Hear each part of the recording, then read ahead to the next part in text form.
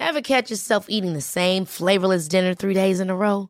Dreaming of something better? Well, HelloFresh is your guilt-free dream come true, baby. It's me, Keke Palmer. Let's wake up those taste buds with hot, juicy pecan-crusted chicken or garlic butter shrimp scampi. Hello Fresh. Stop dreaming of all the delicious possibilities and dig in at HelloFresh.com. Let's get this dinner party started. One size fits all seems like a good idea for clothes until you try them on.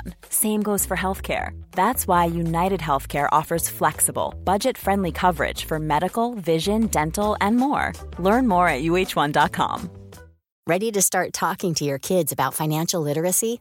Meet Greenlight, the debit card and money app that teaches kids and teens how to earn, save, spend wisely, and invest with your guardrails in place.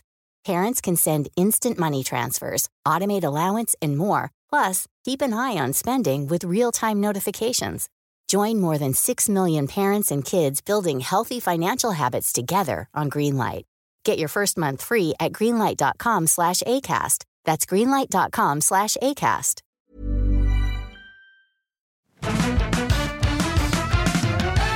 Hello, welcome. This is Better Than Yesterday. I'm Osher Ginsberg, and this is a podcast that's here to make your day-to-day better than yesterday. We've been here since 2013, having conversations with people from all over the world, from all walks of life, just trying to make your day-to-day better than yesterday. And some of these episodes have happened a while back now. And so Brie, one of my producers here, said, let's go back and listen to this one because this one's a good one. And so every Wednesday we revisit episodes from the back catalogue, and today we're speaking with Dr. Hannah Carell. Because friendship can be a wonderful thing, but unlike familial relationships or, some romantic relationships, we don't have many, if any, blueprints to follow when navigating our friendships. We see family structures and intimate relationship structures reflected all the time in culture and popular culture and stories and songs, but very rarely friends, and how to navigate when they are good and when they're not good.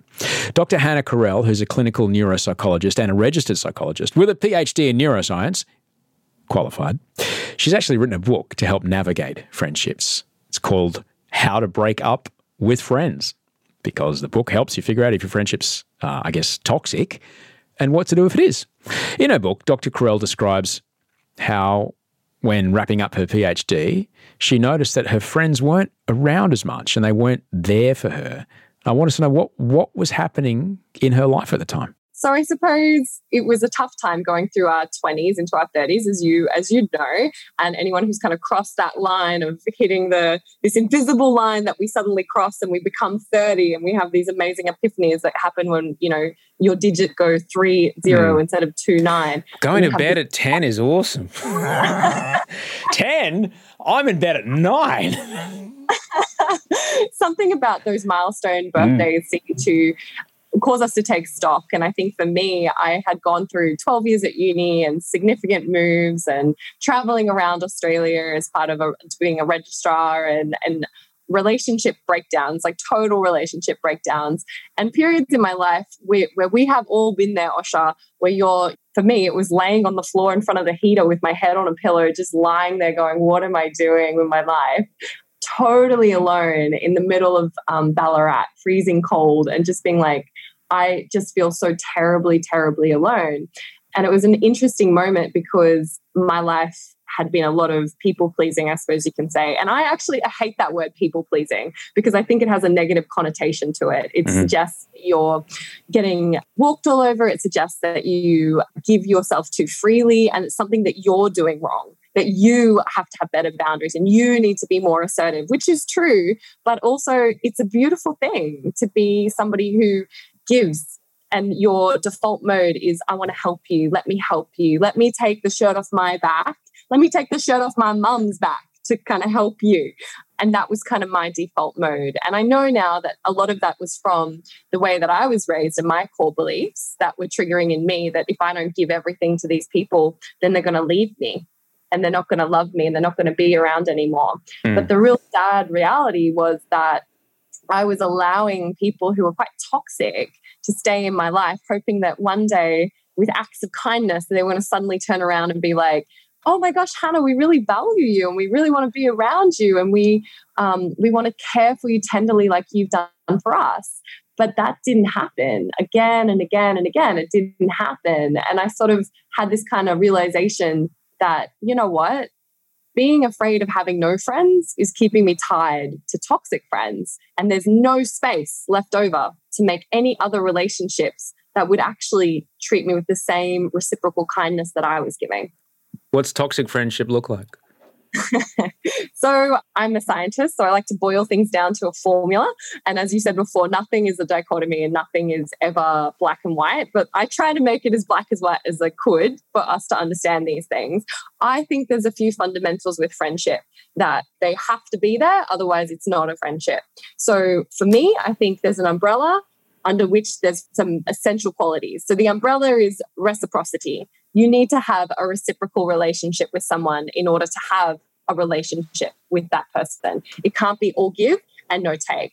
And I think people get scared with that term because they think that friendship means giving and giving and giving and expecting nothing in return. I find people really resist me when I say, well, you should expect something from your friend in return. They think that's selfish and they think that's rude and they think that that's not in the true spirit of friendship to even expect something. But the things that you should expect in return are pretty simple. You should expect a friend that you can trust. You should expect a friend that supports you. You should expect a friend that's affectionate around you and doesn't act like a wet mop and make you feel like they don't like you when they're with you. And you should expect a friend who actually respects you as a person and doesn't feel like you're beneath them in some way, that they're smarter than you, they're more affluent than you, that they're more successful than you, that their opinion is worth more than your opinion. And if trust, affection, respect and support, if any of those elements are missing, then that's going to insidiously eat away at the friendship and cause feelings like I'm worthless, I'm being rejected, I'm being excluded, I'm being treated toxically and unfairly, and hurt you. And in the long term, the science is pretty clear, that actually has a significant impact on your health, your physical and mental health for the rest of your life, to the point that it can actually increase the likelihood that you die sooner and that you get dementia. It's crazy. And this is for friendship. This is specific to friendship. So when it comes to popular culture, I spoke about it earlier. You know, we see romantic relationships reflected in popular culture, and all of us know that life isn't, if you're married or have a long-term partner, it's not a rom-com, not at all. But we don't see that really on the TV or in films or in songs. What about friendships? Are there unrealistic depictions of friendship in our culture? I think that we are really wedded to some unhealthy expectations about the individual, especially in Western society, this idea that as an individual, you only have some worth if you are popular, if you are wealthy, if you have a partner, and this really entrenched fear that we have of being alone with your own thoughts, being alone with your own emotions, and this relationship that we have with our emotions, because you have a relationship with your emotions. If you picture your emotions in your own body for a second, most of the time when I tell people to picture your emotions in your body, they imagine like maybe a black or a gray part of themselves, which represents their anger, their fear, their crippling anxiety, that feeling in the middle of the night or in the evening when you're sitting on the couch and you feel like you're falling apart and like you're totally alone. And they hate that part of themselves. They hate it. And their relationship with their feelings is that I hate you and I want you to disappear. But in actual fact, those feelings were never there to hurt you. They're there because they love you. They're there because they will never, ever give up on you. They will always mark and flag to you when something is wrong in your life to protect you. And they won't stop for a second of a minute. They will not stop because they love you so much that they will not allow you to settle for the life that you don't deserve. And what people kind of grow to feel like is inappropriate is being sad, being anxious, sitting with those feelings and talking with them, listening to them, asking them, what is it that you need to tell me about what's going on in my life that's not okay? And that involves being alone. That involves sitting with yourself. That involves talking with yourself, being your own best friend, as cliched as that sounds. It's a cliche for a reason. because you need to know what's going on in your heart. You need to listen to your gut instinct about what's right for you, what's wrong for you, and what's in your best interest for the long term. And if you can't sit alone with yourself and be okay with being alone, then there is a serious, serious problem, because we cannot ever base our happiness on things we can't control. And you cannot control another person. You will never be able to control another person. We can control ourselves, though. We can control ourselves. And yeah. I concur. It's important to sit alone and listen to those feelings of sad and listen to those feelings of anger and listen to those feelings of hurt or whatever. Where does my role in the relationship come into? Where does the time to question, and I always have to ask it, am I the asshole here? Am I the one, not in a self-flagellating way, and not in a, I'm the victim. It's like what's my part? Where does that come into it? Yeah, I mean, we can't all float away on a fluffy cloud of like self-love all the time. We do have to be realistic and say, if there is a feeling that something's wrong, that is indicating that either there's a problem with the friendship party or there's a problem with you. That some part of this is not working and some part of this is not okay. So I suppose that's a great question. And not a lot of interviewers ask me about, what was my role in this? Did I contribute to this? And I think the thing that people find kind of hard when they read things like my book, How to Break Up with Friends, is a big part of it is talking about and communicating to the friend what happened and what upset you and what it was that they did that was inappropriate, and being able to say, when you called me an idiot in front of our friends, it hurt my feelings. Please don't do that again. When you cancelled last minute on me, it meant that it wasted my afternoon and I wasn't able to do anything else. Please don't do that to me again. When you look at me in that way, when you speak to me in that way, it hurts me. Please don't do that to me. And a lot of people really struggle with talking out what's wrong and saying, when you did X, it hurt me. Please don't do X again, because there's this fear that it's confrontation. And if I say what's upsetting me, I'm going to detonate some, 3, 2, 1, kaboom, confrontation bomb. And it's going to be so awkward and so awful. And they're going to react by spitting the dummy, or they're going to gaslight me and say how it's all my fault. But you need to give yourself and that person the benefit of the doubt that you can have a healthy adult conversation where all you're doing is saying in a calm voice, with integrity, Osher, with integrity. When you did X, it made me feel Y. Yeah. Please don't do it again. And it's okay for us to have those conversations, but a lot of people don't. Millions of people have lost weight with personalized plans from Noom. Like Evan, who can't stand salads and still lost 50 pounds. Salads generally for most people are the easy button, right? For me, that wasn't an option. I never really was a salad guy. That's just not who I am. But Noom worked for me. Get your personalized plan today at Noom.com. Real Noom user compensated to provide their story. In 4 weeks, the typical Noom user can expect to lose 1 to 2 pounds per week. Individual results may vary. Ever catch yourself eating the same flavorless dinner 3 days in a row? Dreaming of something better? Well, HelloFresh is your guilt-free dream come true, baby. It's me, Keke Palmer. Let's wake up those taste buds with hot, juicy pecan-crusted chicken or garlic butter shrimp scampi. HelloFresh. Stop dreaming of all the delicious possibilities and dig in at HelloFresh.com. Let's get this dinner party started.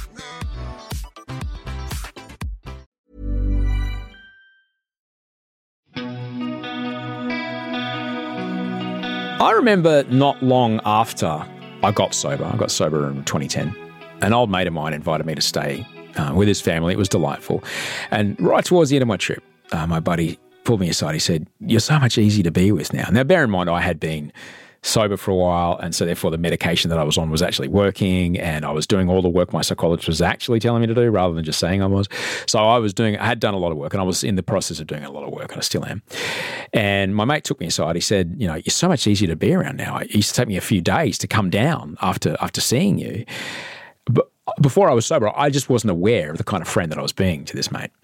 So how can we, I asked Dr. Tanner Carell, my guest today, how can we tell if we're being the one who's the toxic party in the friendship? we could be here forever if we discuss the individual behavior that constitutes toxic friendship. You know, you and I could sit here for 2 years listing, oh, and then they do that, and when they do this, and when they do that, that's bad, that's bad, that's bad. But I think the best signpost is always going with the feel. That's a pretty good red flag, is if you're walking into an interaction, during an interaction, after an interaction, if you feel like something's wrong, like you feel guilt-ridden because of the behavior, you feel ashamed in some way, you feel icky and dirty, you know that feeling in your gut where you're like, oh, something's wrong, and that's when you usually call them to get reassurance that, was I okay last night? You know, that icky feeling that you get the next day where you're like, did I behave as my best self, or was I behaving out of control? Was I out of control? Going with the feel is a really good red flag for there being a problem. So if you're walking away from that interaction and you don't feel like you behaved with integrity, then that is a clear message from the universe.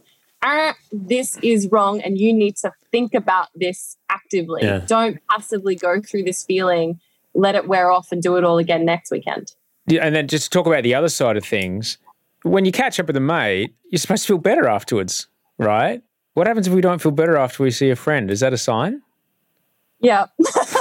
Yes, it is. It goes both ways. Like, you walk away from the interaction feeling worse than before you went into it, feeling emotionally exhausted, with less money in your pocket, with less time up your sleeve, with less energy than what you had before. The much needed energy that you might have required for your job, for yourself, for your sleep, for your child, for your partner, whatever it is. If you're walking away from that interaction feeling worse than before you went into it, rather than replenished, rather than loved, rather than supported, rather than refueled, that is also a sign that the balance is out of whack, because someone's taken more than they're given and you're the one who's giving it to them. Right. It's kind of interesting in this country. We have this weird myth, this lore, L-O-R-E, of the mates. You never let your mates down.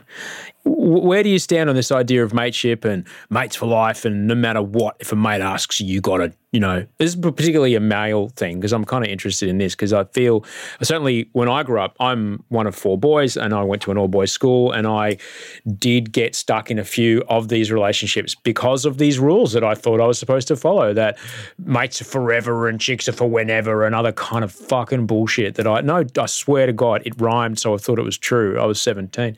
And what would you say to men who are listening about this idea that no matter what, you're always there for a mate? Yeah.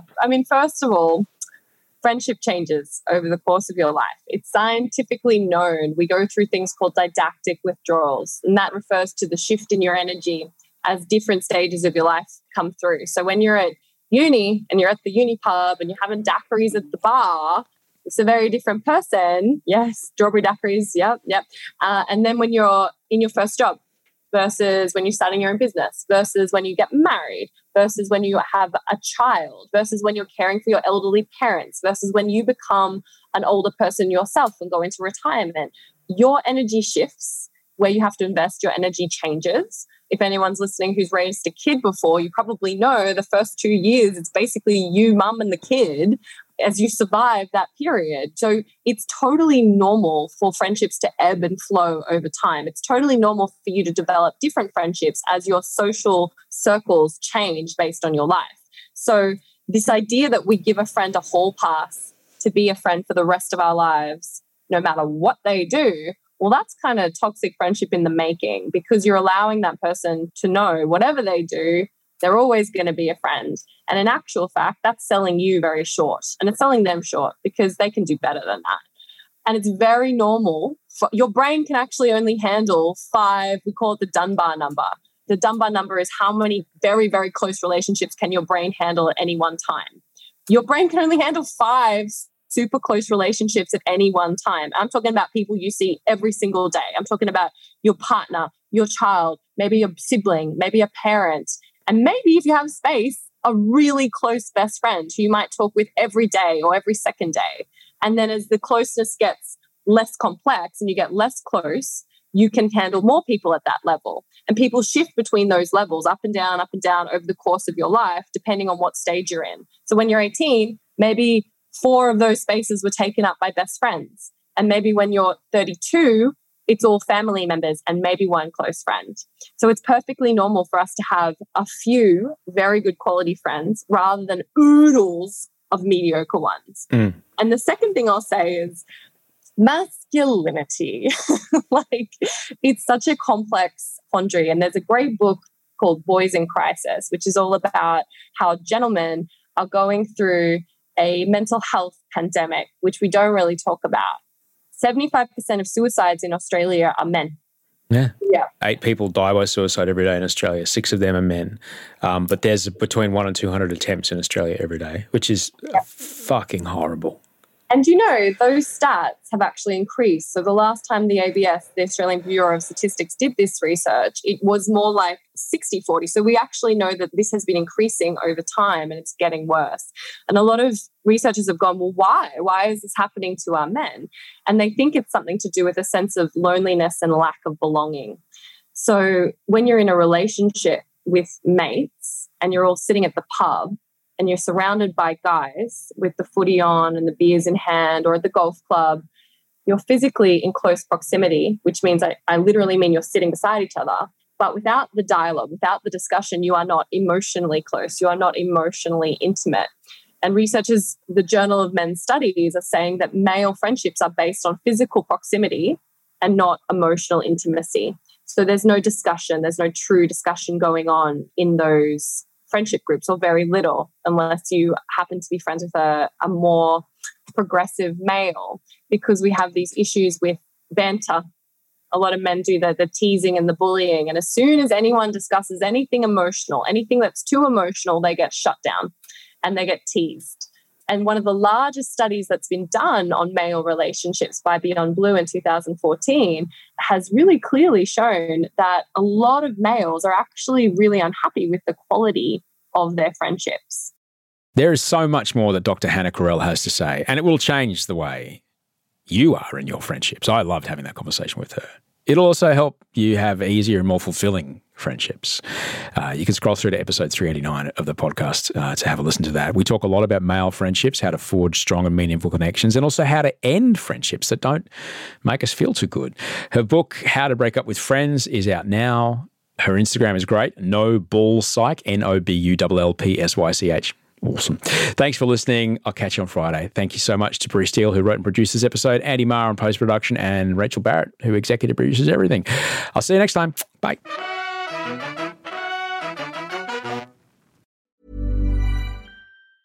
Ever catch yourself eating the same flavorless dinner 3 days in a row?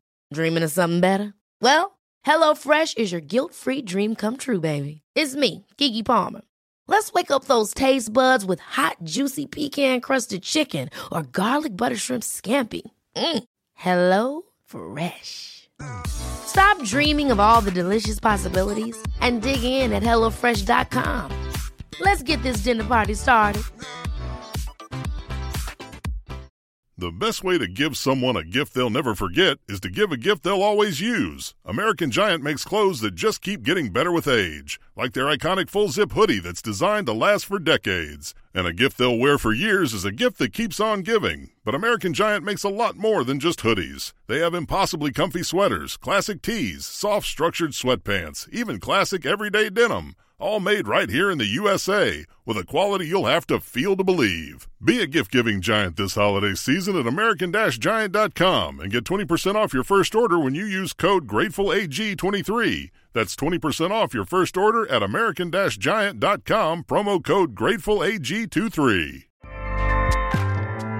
Acast powers the world's best podcasts. Here's a show that we recommend. The Real Housewives is a guilty pleasure for most, but if you're looking to not feel guilty about that pleasure, tune in to Everything Iconic with me, Danny Pellegrino, where I break down all the messy moments and behind-the-scenes antics of Bravo's popular franchise. And on Everything Iconic, I also interview celebrity guests like Kelly Ripa, Keke Palmer, Drew Barrymore, Cameron Diaz, and more about their guilty pleasures, their past work, and so much more. So if you're pop culture obsessed and find yourself watching way too much reality TV like me, tune in to Everything Iconic with Danny Pellegrino, wherever you listen to podcasts. Acast helps creators launch, grow, and monetize their podcasts everywhere. Acast.com.